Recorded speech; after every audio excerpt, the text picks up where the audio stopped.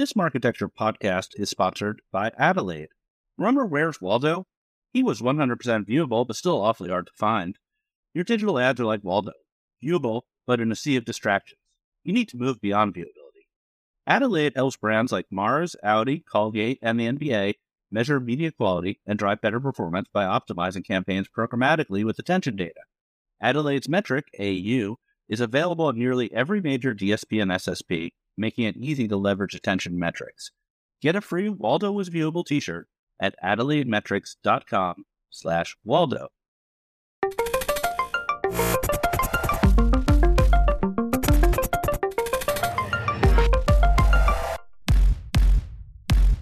Welcome to the Architecture Podcast. I'm Ari Paparo. Eric is out this week. I'm joined by Rich Greenfield from LightShed Ventures and LightShed Partners. We have a really exciting show today. We're going to talk about Charter and Disney and the WGA strike and antitrust and the Google antitrust and all this great stuff about media. I'm really excited for the conversation. Rich, thanks for being here.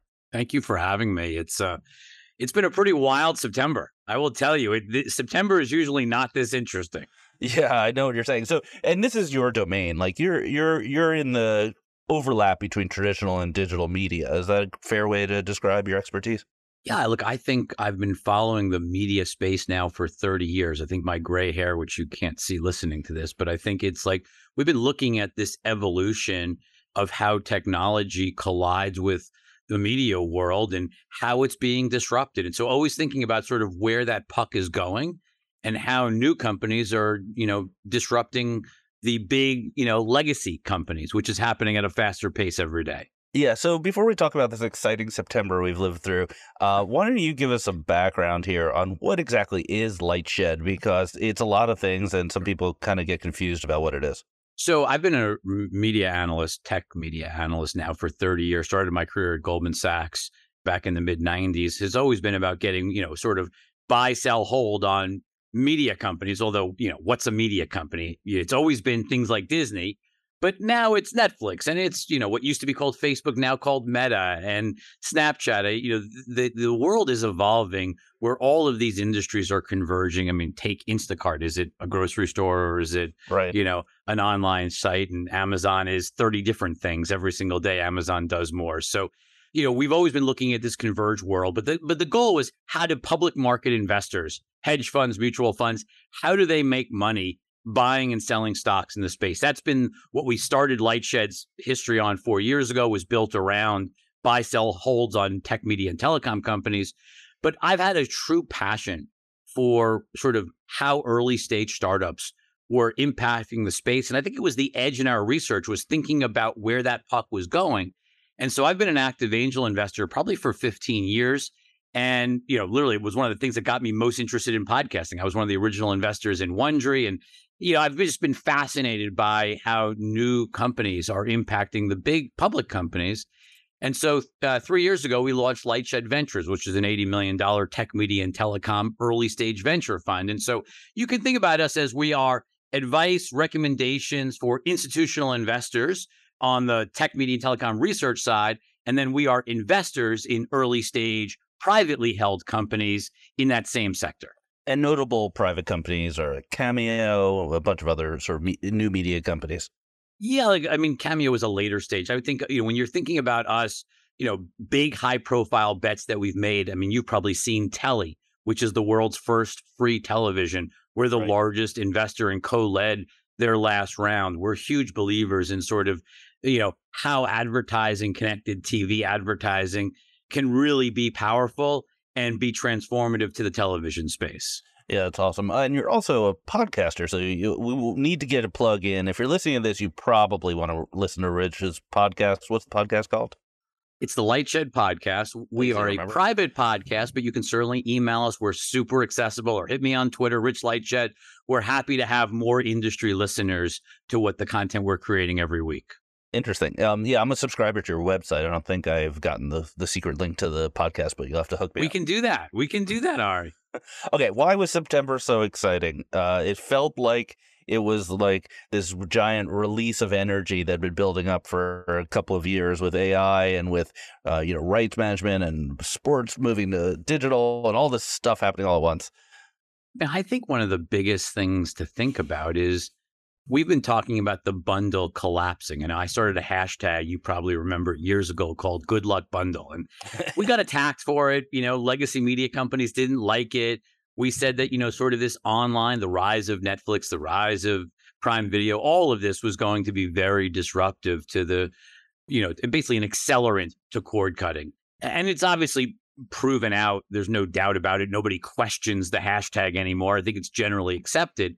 But what happened a couple of weeks ago is fascinating, where Disney essentially went back to the future. And so, we always think of like direct to consumer as truly direct to consumer. But now Disney Plus is now included for Charter video subscribers. So, upwards of 10 million Charter subscribers, whether they want Disney Plus or not, are getting free access, free. And I say free in air quotes for your listeners, because my guess is their bill is going to go up for that free, access to Disney Plus. And it's this age-old thing of the bundle gets fatter and fatter and the price goes up. But it just shows you how the outside world, that direct-to-consumer is really hard. Like, you grew up in the digital world, Art. Like, you understand how hard consumer marketing is. I mean, I'm sure that's sort of so much of what you talk about all the time. But like, this is a hard business. Think about the cable bundle. You signed up, nobody canceled because, you may not have liked one channel, or you might not even have liked what was on television, but like nobody canceled their Comcast and then re-signed up a week later. Like, none of that happened. It was too complicated. Someone had to come to your house and drill holes in the wall and plug in wires. And then you got stuck on hold for 4 hours when you were trying to cancel and take a day off from work. Like, there was so much friction. I can cancel my Max or Peacock subscription in 15 seconds or less. Yeah. And because of the nature of the hit-driven subscriptions, people can sign up when a show comes out and then turn it off for 6 months. So by bundling with things that are harder to turn off, it becomes a little bit stickier, maybe. But it also becomes sort of, once you move into that wholesale model, you're sort of leaving the direct-to-consumer world, because there's no way you're going to focus. You're not going to spend as much on customer acquisition than you used to if most of your subscribers are coming from wholesale. Like, it's just human nature, right? Like, I can't prove it yet. I am just projecting out over the next 2 years and going, well, if most of the sub base, if every distributor follows what Charter did, and whether that's Comcast, whether that's Altice, whoever it is, the desire to actually spend on customer acquisition just feels like it's going to go down materially. Well, you're rebundling. Instead of paying $160 a month to the cable company for 500 channels, you pay them like $80 for broadband, and you get another $80 worth of bundles of apps that basically give you most of what you had before. That sort of what you just described, I think, would have been great. Meaning, if I could get a bundle on top of my Charter broadband of Disney Plus and Paramount Plus and Hulu and Disney, that would be great. But what we're actually saying is actually a little bit different. It's saying you've got to keep the existing bundle. So you've got to keep your CBS, ABC, ESPN, Food Network, and we're going to throw in Disney Plus on top of it. They did it on the cable side, right? Correct. And so, David Zaslav's talked pretty openly, like, we need to have a new bundle of all of these streaming services. And I think what he's talking about is like, could you have Max with Hulu, with Paramount Plus? That's not what this is. What we're basically seeing is, look, we have this legacy bundle. It's gotten pretty unattractive, right? Because unless you're a sports fan, most of the high profile content, like I'm sure your listeners, are not watching a lot of linear television at 9 o'clock on a Tuesday, other than if there's a sporting event that they really care about. They're watching Netflix, they're watching Paramount Plus or Peacock or whatever. And so this is basically saying, hey, we're going to put the stuff you're watching back in, but it's obviously going to cost us more. We're going to charge a wholesale rate to the distributor, and the bill probably goes up. And so... But isn't this sort of a transitionary thing? Because one of the interesting things is that a service like Disney Plus has a lot of benefits over the Disney channels. You can watch on demand more easily. There's some exclusives. So the cable companies kind of have to bundle it, or else they're even adding more pressure to the cord cutters. But over time, I think it still ends up where it was ending up, which is broadband plus a bunch of services. I mean, I don't know.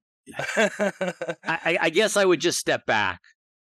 what I think everyone sort of misses, or I feel like is often missed. I hear a lot of people say bundles make life easier. Consumers just want a bundle. I don't know.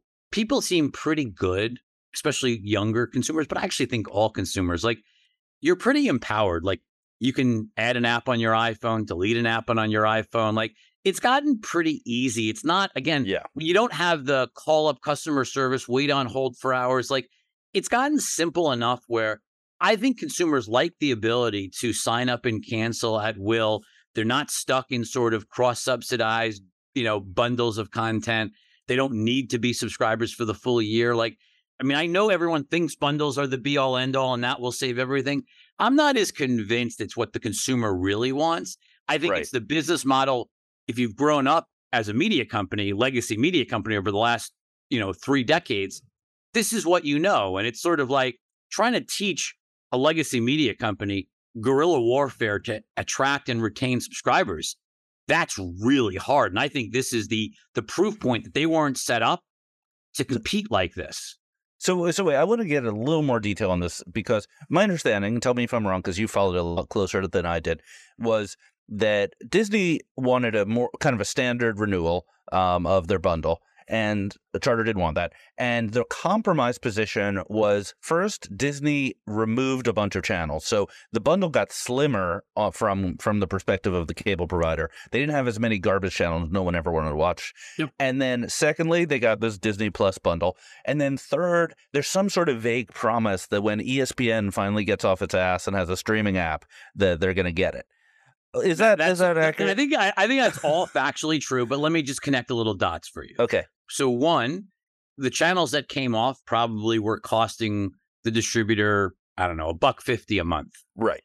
Disney Plus is probably costing them $3 to $4 a month. On top of that, the remaining channels, not the $1.50 savings from the drop channels, but all the other channels went up in cost too. And so, there's more stuff that people want in the bundle like Disney Plus, but the cost, Charter is paying Disney more than 10% more than they were last year, even though there's fewer subscribers year over year. So Disney won this negotiation. I mean, look, Charter got more value, but let's just be very clear. Charter went into this. It's sort of like the writer's strike. If we I know we're going to get to that. We're going to get that. Like, both sides want something. So Charter wanted free access to Disney Plus. Disney didn't want to do this at all. Right. Disney got a pretty fair wholesale rate, considering there's also advertising on this. So I think this is, Disney did something they may not have wanted to do at the beginning, although maybe they did because direct-to-consumer is too hard and they really do want to get to a wholesale model. But Charter had to pay for it rather than getting it for free. And so you can see wins on both sides, but I think the more I've learned, the more I've seen this as sort of a Disney victory more than a Charter victory. And what's up with ESPN? So ESPN doesn't have an app. They have an app that only lets you watch ESPN with your cable login. They don't have an independent app. But I think no one's going to do it. Like, I mean, no one's going to do what? No one's going to do. Consumers aren't going to sign up for the ESPN app. I certainly would, if I could get rid of YouTube TV and stop watching sports on normal television. Well, hold on. I've been asking this question to everyone, so I'm going to ask it to you. Yeah. I want to know, what does the consumer look like? I want to understand who this mythical consumer is that is excited to pay $25 or $30 a month for ESPN, like the actual ESPN, college football, Monday Night Football, and all of that, but doesn't need ABC, CBS, Fox. Yeah, you're right. Like, doesn't need Fox Sports, doesn't need USA Network, doesn't need TBS or TNT. Like, I'm struggling to understand. It seems like if you're a diehard sports fan or even a reasonable sports fan, it's either big bundle or nothing. Like, I don't understand this idea of trying to piece together. It doesn't seem like a great experience, maybe for a really casual sports fan. But my guess is you're not a really casual sports fan who wants to watch like a week's worth of football games. Yeah, you're probably right. The issue is that an AVOD service like YouTube TV is effectively 99% sports, and it's overpriced for that. So the consumer desire is to solve that problem, but an ESPN app won't do that on its own. The problem is there is no easy way to do that, because sports is getting more and more scattered because everyone is trying to grab a little bit of sports because they see it as the only sort of quote unquote must have. And what people are missing is that the reason Netflix spends $17 billion on content, non-sports, right? Like they don't actually do linear sports. They do sports docs, but not linear sports. But the reason they do that is because you need, in a D2C world, you need a piece of content every single day to excite people. Like you need to wow people every day. Whereas the media world that you and I grew up on, they're sort of used to, you know, a few big shows a year, sometimes even 1 or 2 big shows a year that you watch 30 minutes to 40 minutes a week. Well, I'm a Jets fan, so hopefully I'll be able to save some money by cutting off all these services and never watching sports again. You excited to see Taylor? I was going to ask you about Taylor. So let's do the media angle on Taylor, because I'm a huge Swiftie, first of all. Let's just say that. So the media angle on Taylor, here's what people are saying. I'm on the inside on this stuff, which is this may or may not be a PR stunt, this whole relationship. But even if it's not, they are talking about making Super Bowl commercials together and just hyping this romance all the way through the end of the season and just reaping in the bucks. What do you think? Well, the only thing I would say is I don't think Taylor Swift is in any need of increased publicity or monetization. I think she's doing it far better. I just think what's funny, I think the funniest part of the week has been sort of this like, you know, online of like, you know, Taylor put Kelsey on the map. Like, yeah, that's pretty funny. I mean, it's just like he's a Super Bowl ring holder. Like, it's just that whole narrative is awesome. Like, just awesome. I hope the best for them. They seem like a very nice couple. All right, let's move on to the writer's strike. So I think we've all been following this as of this recording. They've come to an agreement. I'm not sure if they've actually signed, but they've come to an agreement. Mm-hmm. So what does this tell us about the bigger picture? Is this about AI, or is this about streaming, or both? Look, I think it's sort of the writers. I mean, I don't know why it took 5 months to get this. This seems like if they had all sat down and started really negotiating 2 months ago. And I mean, the writers didn't get what they asked for. They certainly got more than the studios. But my guess is if they had actively engaged and really, you know, pushed hard for negotiations, they would have gotten here months ago. Like, it doesn't seem like this was so crazy. But I think at the end of the day, what this is the writers trying, you know, a little bit socialist, like, right, like trying to get, you know, minimum number of writers on a project, like trying to ensure work. Like, it's sort of somewhat of a denial of the fact that the business is changing. You know, when you and I grew up, it was 22 episodes. They ran from September through May. Like, you know, they're on demand. Like, there was DVD sales after the season ended. Like, the whole business is different. So I think part of this friction, they didn't deal with this during COVID. They should have, but nobody wanted to go on strike during the middle of COVID the last time negotiations came up. And so I think in some ways this has been boiling for years. Why it took 5 months, I don't know. At the end of the day, look, it makes making content a bit more expensive for the studios. I think the studios have a lot bigger problems right now on the streaming side than the cost of their writers going up a little bit. I don't think that's the big issue. I think there's too much content being created by these studios relative to their success in D2C customer acquisition. And so you're going to see big changes, consolidation over the next few years. On the AI side, I mean, just the only thing I'd say, Ari, this contract, because it's backdated, is already going to be 6 months old by the time it's actually ratified. 2.5 years left. My guess is in 2.5 years, we're going to know a heck of a lot more about the AI implications on this sector. And I would just say to your listeners, think of this as just drawing a line in the sand, the beginning of an evolutionary process of how AI is going to impact. This contract alone, I think, is relatively meaningless. Okay. So there were a couple of hot takes people would have, and I want your reaction to the hot takes.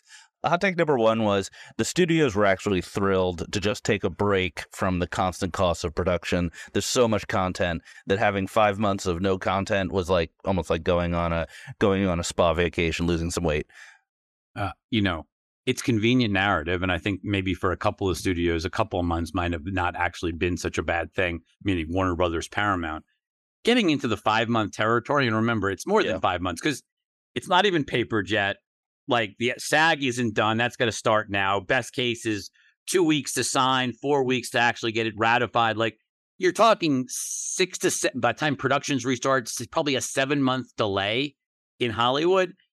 that is screwing up next year. Like, there is no doubt the movie schedule for next year is now a mess. Like, things that were supposed to come out next summer are not going to come out next summer. So I just think that's a convenient narrative. At the end of the day, when you're in the business, I mean, think about it. Less content on linear TV means more cord cutting, less stuff on linear TV. Yep. Less content for your streaming service means greater churn and like harder to raise pricing. Like, I think this has gone on too long for that narrative to hold water.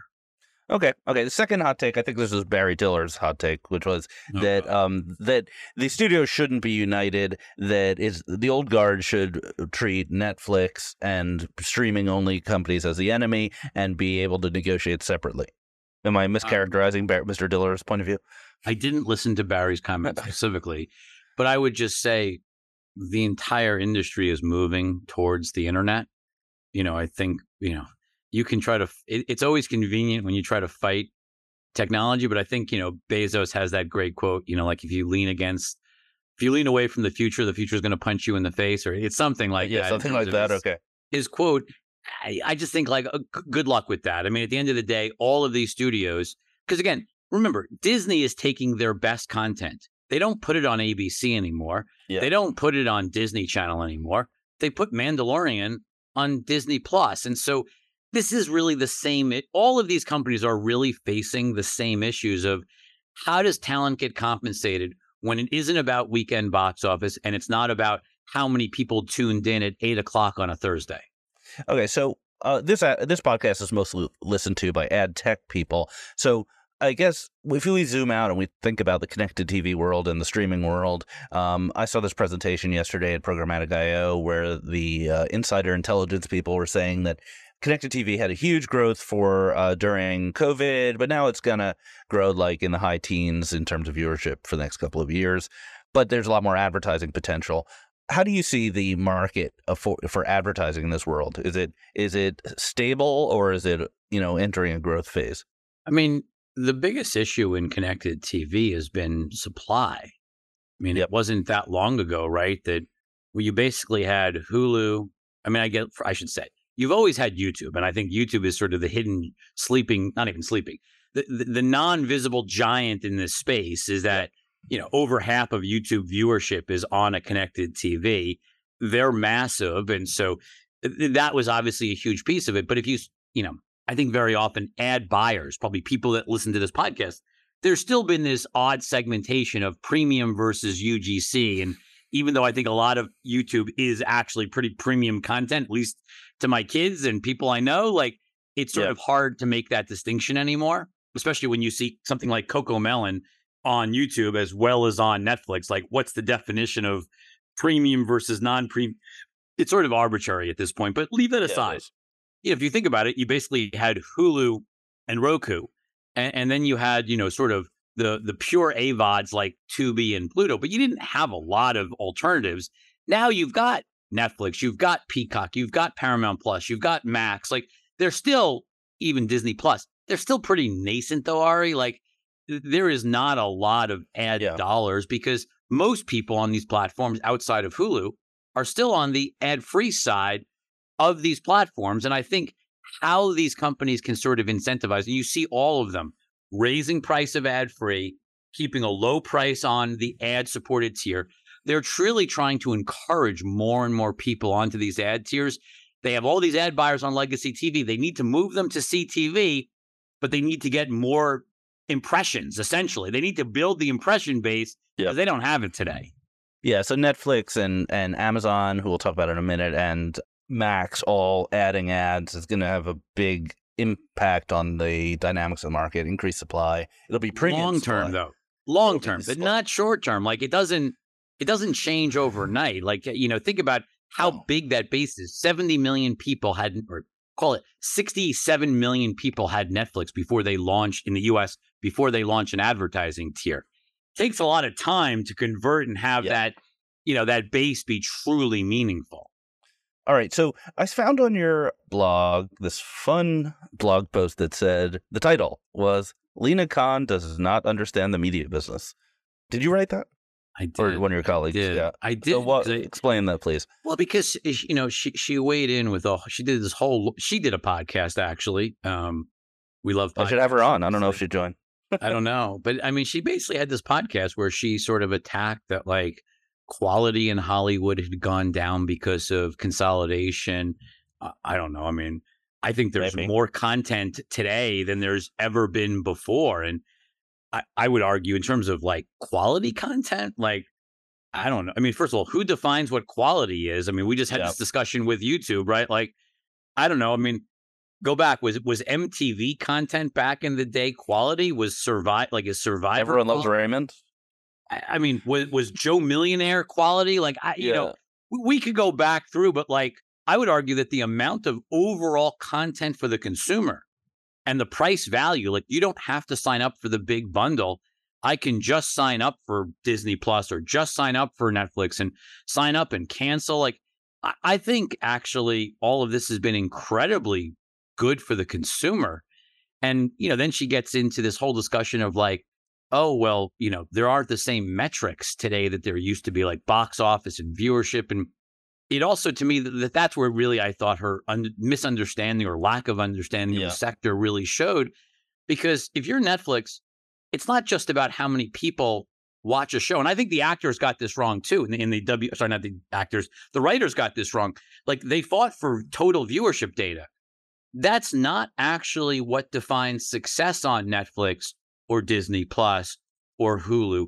It's more complicated, right? Because a show in subscription, it's all about how does viewership relate to retention relative to the cost of the programming.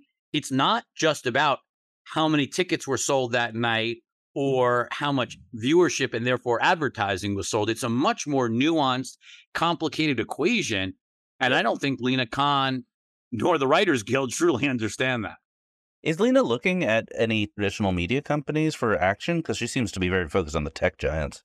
Well, it certainly limits. You would know, I guess. It certainly limits the ability for the tech giants to do acquisitions of legacy media. Right. Now, the Amazon MGM would probably be the last one of that kind. Correct. And I mean, even that they didn't really like. They tried, at least they attempted for a moment to fight it, even though it seems ridiculous. But I mean, I don't think anyone believes, you know, I don't think Apple, you know, even if Apple, which I don't think they do, but even if Apple wanted to buy Disney, which I crap on every time anyone brings it up, regulatory wise, I don't think there's any chance. Forget about this country, even overseas. Like, I just don't think it's happening. And so, but the reality is these companies are facing a true existential threat. Their business models being completely upended by technology, and they're going to need consolidation to stay alive. And so to the extent that they can't consolidate, like to the extent that NBC Universal couldn't merge with WBD, that's just bad for the media industry. And I fear that concern about her views stops transactions that should happen. Sure. What about Netflix Disney? Would that ever happen? I mean, certainly We're not. Just having fun here. No. I mean, look, it's funny you mention it because, and again, it was under a prior administration, right? But, you know, Disney buying Fox, people thought would actually be fairly difficult. You were merging, you know, Disney was the largest studio in the world, and they were buying another studio to get to massive market share. The funny thing is, now Disney Studio hasn't had a hit, and I can't even remember how long, like, you know, other than Avatar, which was acquired from Fox, but like there's been Disney's content is underperforming after underperforming. And it sort of just shows you that there is a healthy enough amount of competition that consolidation really shouldn't be the industry. You know, there is so much competition in the video space that, you know, their fears of consolidation have been very misguided. Disney, Netflix, I mean, look, I don't know whether regulatory wise, it's probably pretty hard. I think the reality, though, is Netflix is not going to buy. They don't want to own cable networks. They don't want to own linear TV networks. Like, you know, Iger's even talked about wanting to sell the non-ESPN cable networks. I think it's really hard. I mean, these are assets that are in secular decline now. You got to run them for cash. I don't think Netflix wants run it for cash assets. Yeah. Definitely the cable would be an asset they wouldn't want. I've also heard Netflix, Spotify would make a lot of sense, which I actually do think would make some sense. I mean, look, there's very different cost structures, right? Like when you buy music, you know, you're basically, or when you license music, it's all a rev share, right? So you're sharing most of that revenue back. When you buy entertainment or video content, you're buying it at a fixed price and there is no, revenue share. And so the economic models are totally different, which makes that, I think, difficult. But it's worth pointing out, there's this guy, Ted Sarandos, who is co-CEO of Netflix, that also happens to be on the board of Spotify. If you think about Spotify's challenge, it's having less and less of each dollar go to the recording studios, or what? Sure, which is why they're in the podcast business. Right. So that's why they're in the podcast business. So if you squint right, you say, well, they're trying to become more like Netflix, and Netflix is going to run out of growth at some point. So maybe that makes sense. Anyway, this is just a fun kind of cocktail speculation that we get to do on this podcast. Let's take a quick break, and then we're going to come back and talk about the news of the week. This is a message from our sponsor. I'd like to introduce you to Publica by IAS, the award-winning CTV ad server trusted by some of the biggest streaming services and smart TV manufacturers globally. Publica helps a growing number of leading AVOD and FAST services to power the programmatic ad break decisioning via products including a unified auction, server-side ad insertion, and a demand-agnostic ad server built from the ground up around streaming. Head to getpublica.com to find out how they help CTV publishers to grow their advertising revenues and provide streaming audiences with linear-like TV ad break experiences. All right, we're back. So we've got antitrust to start with. Have you been following the Google antitrust trial? We have been following all of these antitrust attacks. I mean, it seems like every day there's a new, Lida Khan, it's funny. No matter how many losses she takes, she doesn't seem to be sort of scared off by attacking yet another company. Yeah, we still have Amazon to talk about. Let's talk about Google first. So I don't remember if we talked about it in last week's pod, but first there was a document that was revealed, a Google Doc, that showed that senior executives at the search side of Google were moving the dials around on the way search worked to try to make the quarter. I think we did talk about that last quarter, but I'd love to hear your reaction. And then the second, my favorite thing that happened this week was testimony in the trial from Apple that basically said that they use Bing as kind of a counterparty to get the most money out of Google. And I think maybe not exact quote, but Eddie Q said, Apple makes more money on Bing existing than Bing does. That just gave me a nice chuckle. Well, but because it's literally talking about competition, right? Like having competition drives up the price and makes it more valuable. Does Apple use Google because it's the best search engine or not? Probably a little bit. Probably a little bit. But you have to wonder if it wasn't 90-10 in market share, if it was 60-40, would the whole thing be different? But the fact that it's 90-10 and that consumers really do prefer Google makes it a kind of hard argument to say that it's monopolistic. I mean, do you know anyone who uses Bing? Some Microsoft employees, I know. But that's what I'm saying. Like, the benefits of scale and the flywheel of scale, we see it all over the place, right? Like Netflix is the only service people really spend time with. You can go into YouTube. Like, let's just say YouTube and Netflix are the only two streaming services people spend a tremendous amount of time streaming. I think it's like Google. What's the search engine everyone uses? They use Google. Like there's just sort of this sort of flywheel that once it starts spinning on the internet, it's very hard to break in. And I don't know. I mean, look, we'll see. People obviously are very optimistic, or there's people that are optimistic about what OpenAI integrated and ChatGPT integrated into Bing can do. I don't think we've seen any meaningful shift in market share to date. And, Brandon Ross, one of my partners at LightShed, he likes Bard. He thinks Bard's been better. And you just saw what Mark Zuckerberg's doing with Meta with AI this week. Like, it's very hard to tell whether any of this means anything to search market share at this point. Yeah, it's one of the situations where the technology is actually kind of interesting right now for the first time in 10 years around search. And now the government's jumping in and trying to make an antitrust case, which they probably, in the unlikely event that they are successful in this case, they may have remedies that don't make any sense for the consumers. Look, the government could have stopped Facebook when it was called that back in the day, right? They could have stopped them from buying Instagram. They could have stopped them from buying WhatsApp. Like, there's many things they could have done looking backwards, unraveling the onion. It's really hard. We'll see. I mean, I'm skeptical that any of this really, not to mention the government may change over the course of the next 12 months, which is right. A whole nother angle to all of this. But, there's a lot of moving pieces. But, I'm sort of skeptical that we're going to see wholesale breakups of these companies. Yeah, so I don't think they're even asking for the breakup in the search case. But in the so another antitrust case is the government is suing. Government, along with 17 attorneys general, are suing Amazon for antitrust activities, mostly around the ways they require third-party merchants to advertise or to use their shipping services and things like that.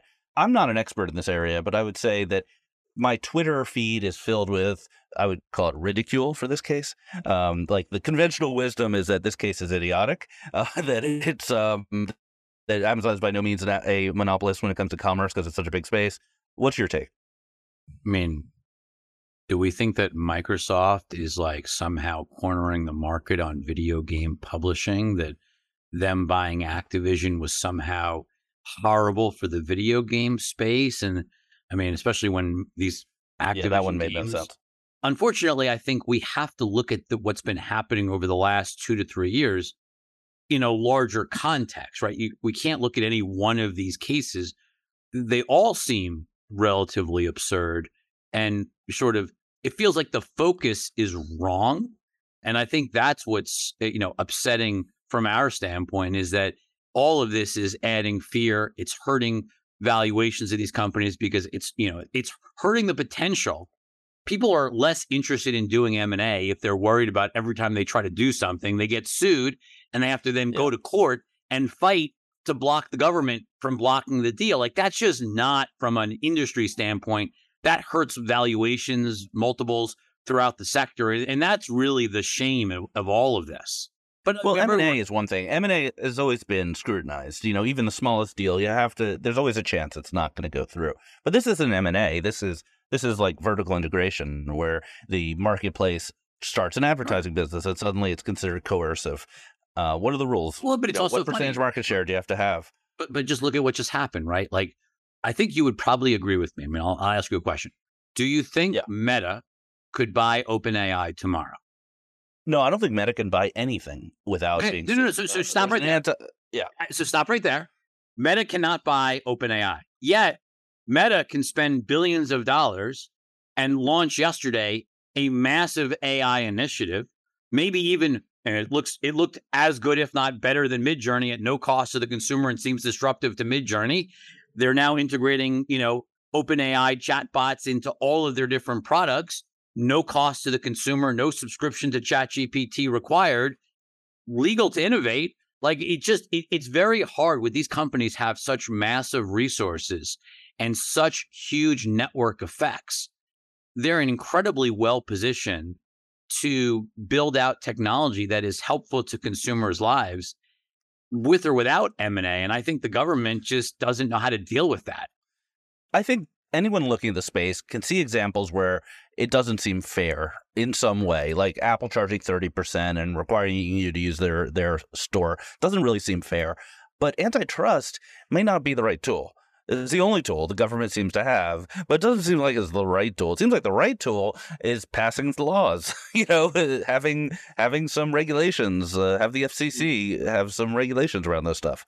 Look, I think it's actually, there's interesting, I never really understood why the Epic case is the one that got really the focus in the Apple situation, because to me, there's a better comparison. Look at Spotify.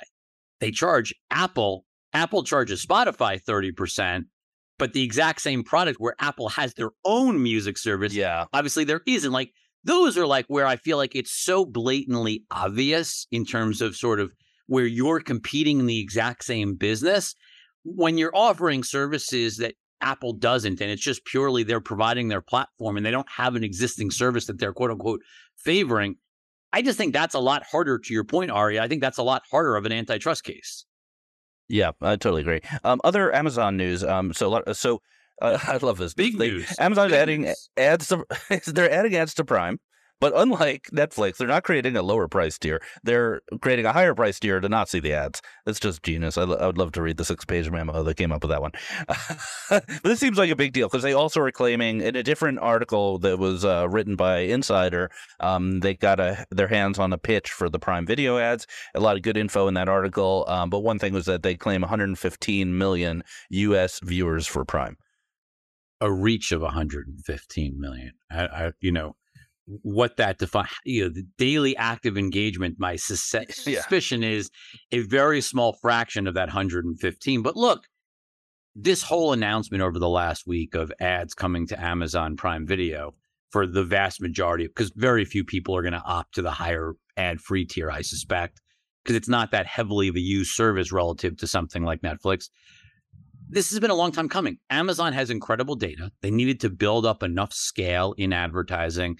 I think getting things like NFL programming like this, this has been in the works for years. And I think, as you look at sort of their ad business has obviously grown dramatically. I mean, I'm talking within the actual shopping service of Amazon. I think this was a natural next step of how do you create meaningful video advertising inventory and then leverage all of your intent data, shopping cart data to target. Because again, the reason why Instagram ads are so good is that they make ads feel like content. I think that's the potential Amazon has. There's no proof of it yet when you watch like Thursday Night Football, but in success over time, as you get enough scale to that business, Amazon should have a very unique ability to target ads very differently than you're used to within the television world. They also can do conversion attribution, both online and offline through Whole Foods. They have just enormous opportunities ahead of them. I think Prime's probably a laggard in terms of viewership and content versus some of the other guys. But I was looking at that presentation. Well, you look at that leaked presentation and the shows that they highlight, and it's just they still. I mean, for a company that spends $6-7 billion a year on content, it's sort of shocking that there hasn't been enough cultural moments coming out of Prime Video. It just hasn't. Yeah, but I mean, like show me like what is the Lord of the Rings thing didn't work. Like, just show me like what has really broken out. Mrs. Maisel's like a tiny little show in the scheme of things. Like, where are the big hits for the amount of money they're spending? And I think in some ways, Ari, that's why they've pivoted harder and harder over to sports, is that their entertainment content hasn't worked all that well. Okay, we're going to introduce a new segment to this podcast. It's going to be, the segment is called Explain That Press Release. So I have a press release and you and I are going to try to figure out what it means. Okay, you up for this? Sure. I'm a little nervous. Headline, Yahoo Advertising partners with Freewheel and Magnite to boost CTV capabilities. Okay, that seems good so far. I'll breeze through this. Yahoo has entered into a strategic agreement with Comcast-owned Freewheel and Magnite for the partnership aims to enable direct server-to-server connections with direct-to-publisher offerings Yahoo Backstage.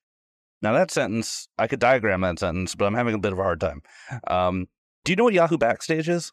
I don't, so I'm not going to make it up. I don't know, but I will say that. but I would just say that overall, obviously, Apollo now owns Yahoo and AOL. Yep, they are clearly investing. I think probably one of the biggest areas of investment is on the sports side. And if you think about Yahoo, Yahoo Sports and Yahoo Fantasy Sports is probably one of the, outside of email, I think is one of the two reasons sort of Yahoo exists. Right. Still, or is still as sticky as it is, despite how old it is. Yeah, in finance, and so. The ability to sort of lean into those categories where you have highly engaged audiences and to figure out how you create partnerships that leverage that data seems like a very lot. And they brought in Ryan Spoon, who's a very well-known sports digital media executive, used to work at ESPN for years. Like, they're hiring good people. And I think it's a really interesting story to watch for 2024. Like, I don't know how all the pieces fit together.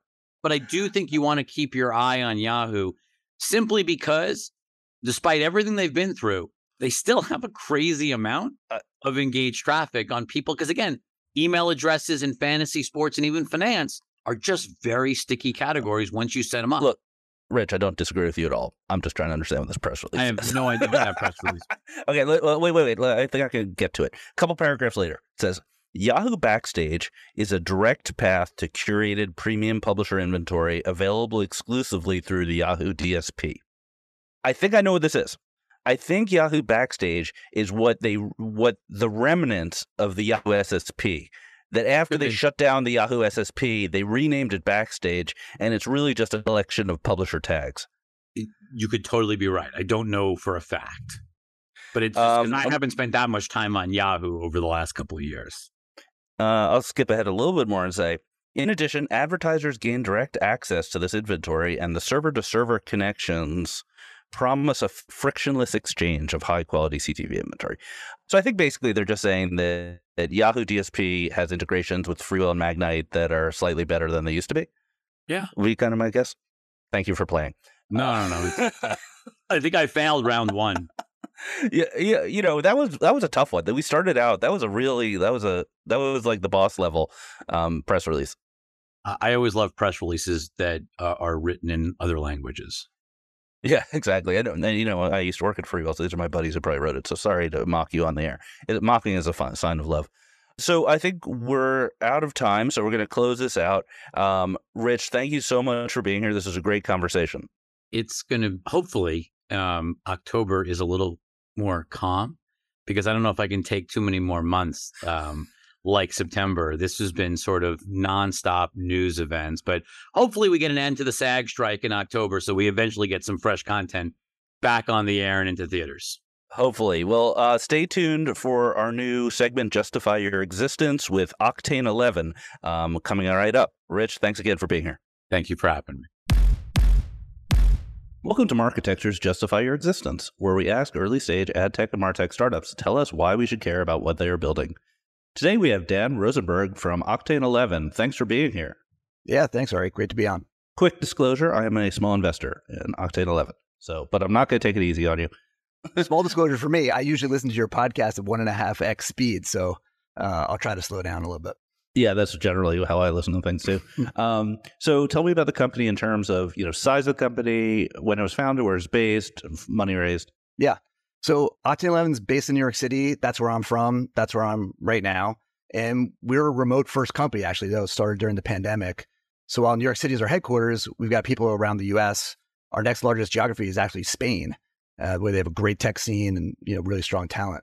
Anyway, we have 16 people full time at this point, mostly tech and product with a real focus on data engineers. We raised $4.5 million seed round last June. That was led by Javelin Venture Partners in San Francisco, with participation from other firms like BDMI, Plug and Play, Circadian, Honeystone, Base Ventures, Hampton, and of course, Aperion Ventures, which is our very first investor back when we started. Right. So Eric's also an investor, just to add to the disclosures. 4.5 is a nice sized seed round. So why did they invest in you? What do you do? Yeah, I think it's actually a pretty simple concept. It's kind of like those financial management tools like Mint or Truebill, but for B2B CMOs. We connect up all your paid, owned, and earned marketing platforms, map all the activity to target accounts, and then match all of that up to revenue data in your sales CRM to give you that holistic view of marketing performance. You calculate all your KPIs like ROAS across all the channels. And here's the best part. We compare your results to industry benchmarks so you know where you stand, and we make specific recommendations on where you can save money and improve performance. Okay, so that's super interesting. So is it a budgeting tool or an attribution tool or both? It's a little bit of both. Look, it's a tool that I wish I had when I was CMO. You're using like 20 different tools. You're using email, Google search, Google ads, LinkedIn social, Instagram, Twitter, Facebook, chatbots, ABM ads, webinar tools, Bing search, content syndication, live events. Everything. And there's just no way, like really good way to see it all together, how it maps to accounts and how it maps to revenue in one holistic view. So are you pulling in just the financial information, like how much I spent for a given campaign by geography, things like that? Or are the outputs, the clicks, conversions, and other everything coming in? It's all that. It's the spend, it's the impressions, which is reach, engagement, clicks, likes, shares, downloads, everything mapped to accounts, your target accounts that the sales team asks you to target. And then that's mapped to the sales CRM. So you've got all the revenue data, like pipeline stages and all that important stuff. And who's the target customer? B2B CMOs. 100% B2B CMOs. It's great across different industries. We've got clients across a wide range of industries from like fintech, transportation, healthcare, business services, and so on. But it's really for companies that are using a lot of these tools. So once you get to be like a 50 million in revenue and up, companies are they're trying to build these crazy spreadsheets and dashboards and data stacks, and they're spending literally years and millions of dollars. And what they end up with is some custom data stack that's not scalable. It's hard to maintain, can't be compared, and putting CMOs on an island. So it's really just helping them get out of that. Ed, when you say CMOs, are you really limiting to that's the actual person logging in, or is there applicability to the rest of the marketing team? It matters first and foremost at the first step where somebody's looking at activity across all the channels. So that may be a head of digital, it may be like a head of demand gen, but ultimately for sure it's a CMO. And this is like, a lot of times where CMOs are hearing about us and they're saying, hey, like asking their head of digital or head of demand gen or head of analytics to check it out. And you said B2B. Is that because of the ABM aspects of it, or is there applicable to B2C? It's really built around B2B. And the main idea is that every engagement across every single touch point, while maybe you're not tracking it's an individual person, you need to know that it's someone who works at a specific company. And that's kind of like the Rosetta Stone that connects all the data across all the channels. Right. So revenue in B2B lags marketing significantly. You have very long cycles in many cases. So how does your tool kind of think about that?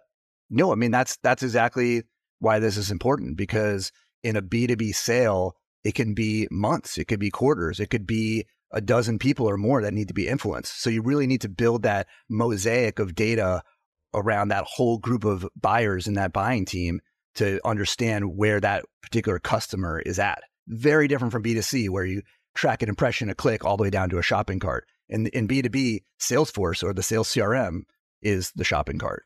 Right. Are there any customers you can name? Let's see. Yeah, I mean, we've got about 40 companies on the platform right now, but we're literally, I think I was mentioning before, like we're literally about to launch today a new product called the B2B Marketing Impact Audit, which is a very easy way to get on board. And we expect our number of clients are going to grow very fast. But some of the companies that are on, for example, like one company is actually an agency called Encore Digital. You can see they got a little quote on our website. And what's been amazing for them is helping their clients to see the breadth of all the activities that they're supporting for them and how it all connects to actual business revenue. Gotcha. And how does pricing work? Pricing is very simple. It's just a flat fixed fee. And it's really just geared towards the numbers of integrations that you connect into the platform and the size of your business. One of the interesting things we did is we're not charging on impressions or like gigabytes or anything like that, because that's like, does the marketing team, those aren't metrics that they're really thinking about. So we're just thinking about how many different channels you want to get in and how big is your company. Awesome. Well, I think that's a great overview. Thank you for justifying your existence. Dan, thanks for being here. Thanks. Appreciate it. Thank you for subscribing to Marketecture. New interviews are added every week at marketecture.tv and your favorite podcasting app.